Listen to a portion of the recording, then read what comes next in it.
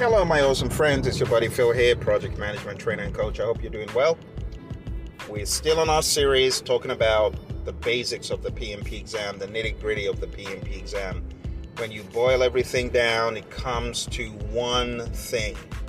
And that thing is, what should the project manager do next? It's really that simple. You need to be exercising your mental muscles for what should the project manager do next kind of questions. And that's why today we're going in on the area of scope management.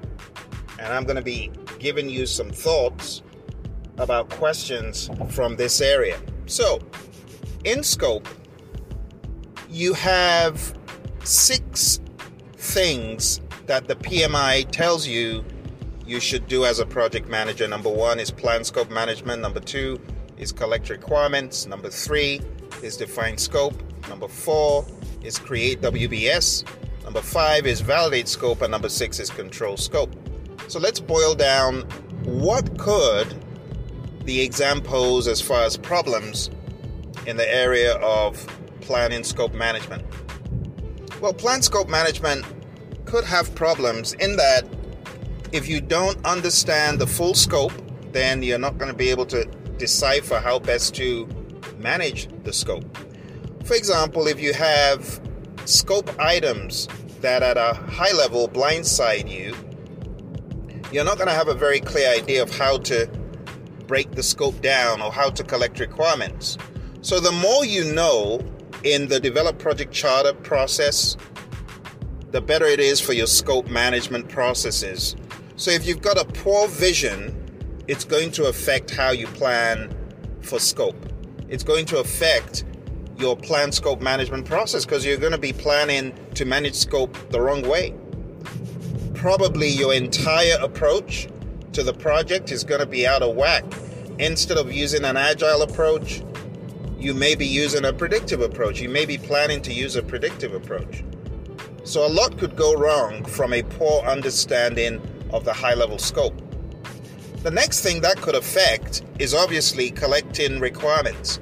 Because if you're collecting requirements in a predictable fashion, trying to collect all the requirements up front, when those requirements could be dynamic, when the project could change, then you could end up having a lot of change management activity, a lot of change control, a lot of needless overhead. If your requirements are being collected the wrong way, if you're collecting requirements more predictably, could run into problems.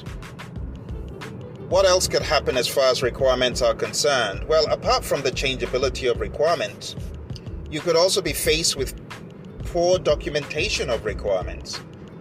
Like a requirements traceability matrix would help you, but instead of using a requirements traceability matrix, maybe you're trying to manage the requirements in, let's say, a more agile fashion. That could also be bad. The reverse could be bad. So running a requirements collection in a predictive way as opposed to an agile way could be bad. Running requirements collection in an agile way instead of a predictive way could also be bad. Because there's some projects that in the Stacy model we say fall into the simple zone, the lower left part of the Stacy model. Yeah, so for that reason, you shouldn't be collecting requirements in an agile approach when you should be doing it predictably. It goes both ways.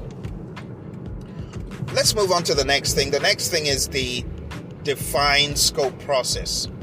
So what is define scope? Define scope is where you are really narrowing down what needs to be done in a lot of detail. You're going into the acceptance criteria. You're going into a detailed deliverable description. Those things should be done like that up front in a world of predictive. But what else could go wrong? Incorrect assumptions could lead to poorly defined scope. Incorrect assumptions and constraints could lead to you being totally off when it comes to a project scope statement. In a more agile approach, the collecting of the requirements is done in an iterative, fluid manner. In the same token, the definition of scope is also done in an iterative manner. So we have our sprint planning, and our sprint planning is really where we are narrowing down the scope, because that's what the sprint backlog is made of. It's scope items. So if you get items wrong in your sprint planning, it could lead to you not getting your potentially shippable increment done. So the questions you should be asking yourself is, what should the project manager do next if scope is not properly defined? What should the project manager do next if you realize requirements are not complete? What should the project manager do next if a work breakdown structure is missing certain components? You think about it. It needs to be fixed, right?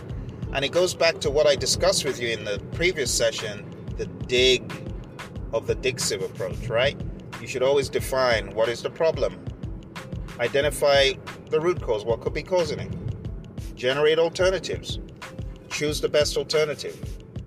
Implement the alternative and validate that that is indeed a solution that has fixed the problem.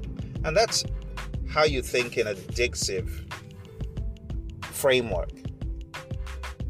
But moving on beyond creating of the WBS, we also have the validate scope process.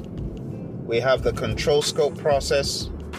And in validate scope, this is where your customer is checking to ensure that the deliverable that you've created and you've checked, now a verified deliverable to get the lingo correct, making sure that that verified deliverable really does meet their needs, their expectations. So what could go wrong there? Now, a lot could go wrong. The customer could incorrectly accept a deliverable. A customer could prematurely accept a deliverable.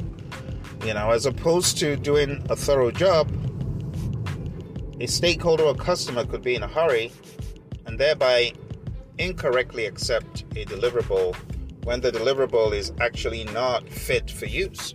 So what happens after you accept a deliverable that isn't fit for use? And that's the what should the project manager do next question here. Now you think about it, if a customer has already accepted a deliverable, but that deliverable is riddled with errors or problems, it does not absolve the project manager or the team from fixing it. There's such things as liabilities and warranty work and things like that. There's a cost of quality. That tapers into the cost of quality. So the what should the project manager do next question needs to be answered with a solution. Something that solves the problem, not something that keeps the customer high and dry and, why did I accept this deliverable? It was wrong. Now I have a poor product. It doesn't work. I'm not happy with it. And I just got to live with it. No. So that's not the best option. So you always need to think, what will solve this problem for the client, for the customer? The final thing is in control scope. And in control scope, this is where you are preventing gold plating, scope creep, checking the scope to make sure that everything that should be done is done and anything that shouldn't be done is not done. So that's the mindset, the general mindset in this area of scope. Okay, so we've talked about a few things. We've talked about plan scope management, collect requirements, define scope, create WBS, validate scope, and control scope. But always boil it down to this. Does my answer that I'm selecting solve the problem? And is this the best solution to the problem? Something else you should do is always go back to your questions and ask, is there a better option in what I am leaving out? Okay, always ask, is this the very best, or Is something else better? So I play the devil's advocate, but I'm talking about microseconds, my friends. These questions are just 1 minute a pop. So as you're going through these questions, you need to be asking yourself, am I staying on pace? Am I staying on track? Or am I obsessing over one tiny little question here? Should I move on to the next one? Am I making headway? Because if you stay on a question for too long, your first part of the exam can end up taking 2 hours. Then you're rushing around trying to find ways of doing time control, but maybe it's too late. Because if you rush a portion of your exam so severely, like if you rush part 2 and part 3 of your PMP exam so severely, it is possible that you answer the questions so haphazardly that you end up getting so many wrong. So there needs to be balance, okay? It needs to be balance. You need to, in my mind, you just need to level the time you're spending on the questions across the board. If you have extra, like change, and when I say change, I mean you got time remaining because you answered a question you knew very well in 30 seconds, and therefore in your bank, technically speaking, you got 40 seconds because you answered that question so quick. If you're able to balance it all out, it's a win. But if you're so lopsided on some questions that your gimmies, the ones you know so well, suffer because you're not even able to answer those correctly because you're under pressure, that could be a problem. All right? So I hope this is helping you. I know for some people what I'm saying is like Greek, it's very advanced, but don't worry, as you study more and you get up to the level of understanding knowledge areas, process groups, what the exam is all about, this is going to make sense. All right, so you may want to revisit this audio or video, go over it again and see where you need to close some gaps. All right, thank you, my friends. I'll talk to you soon. Bye for now.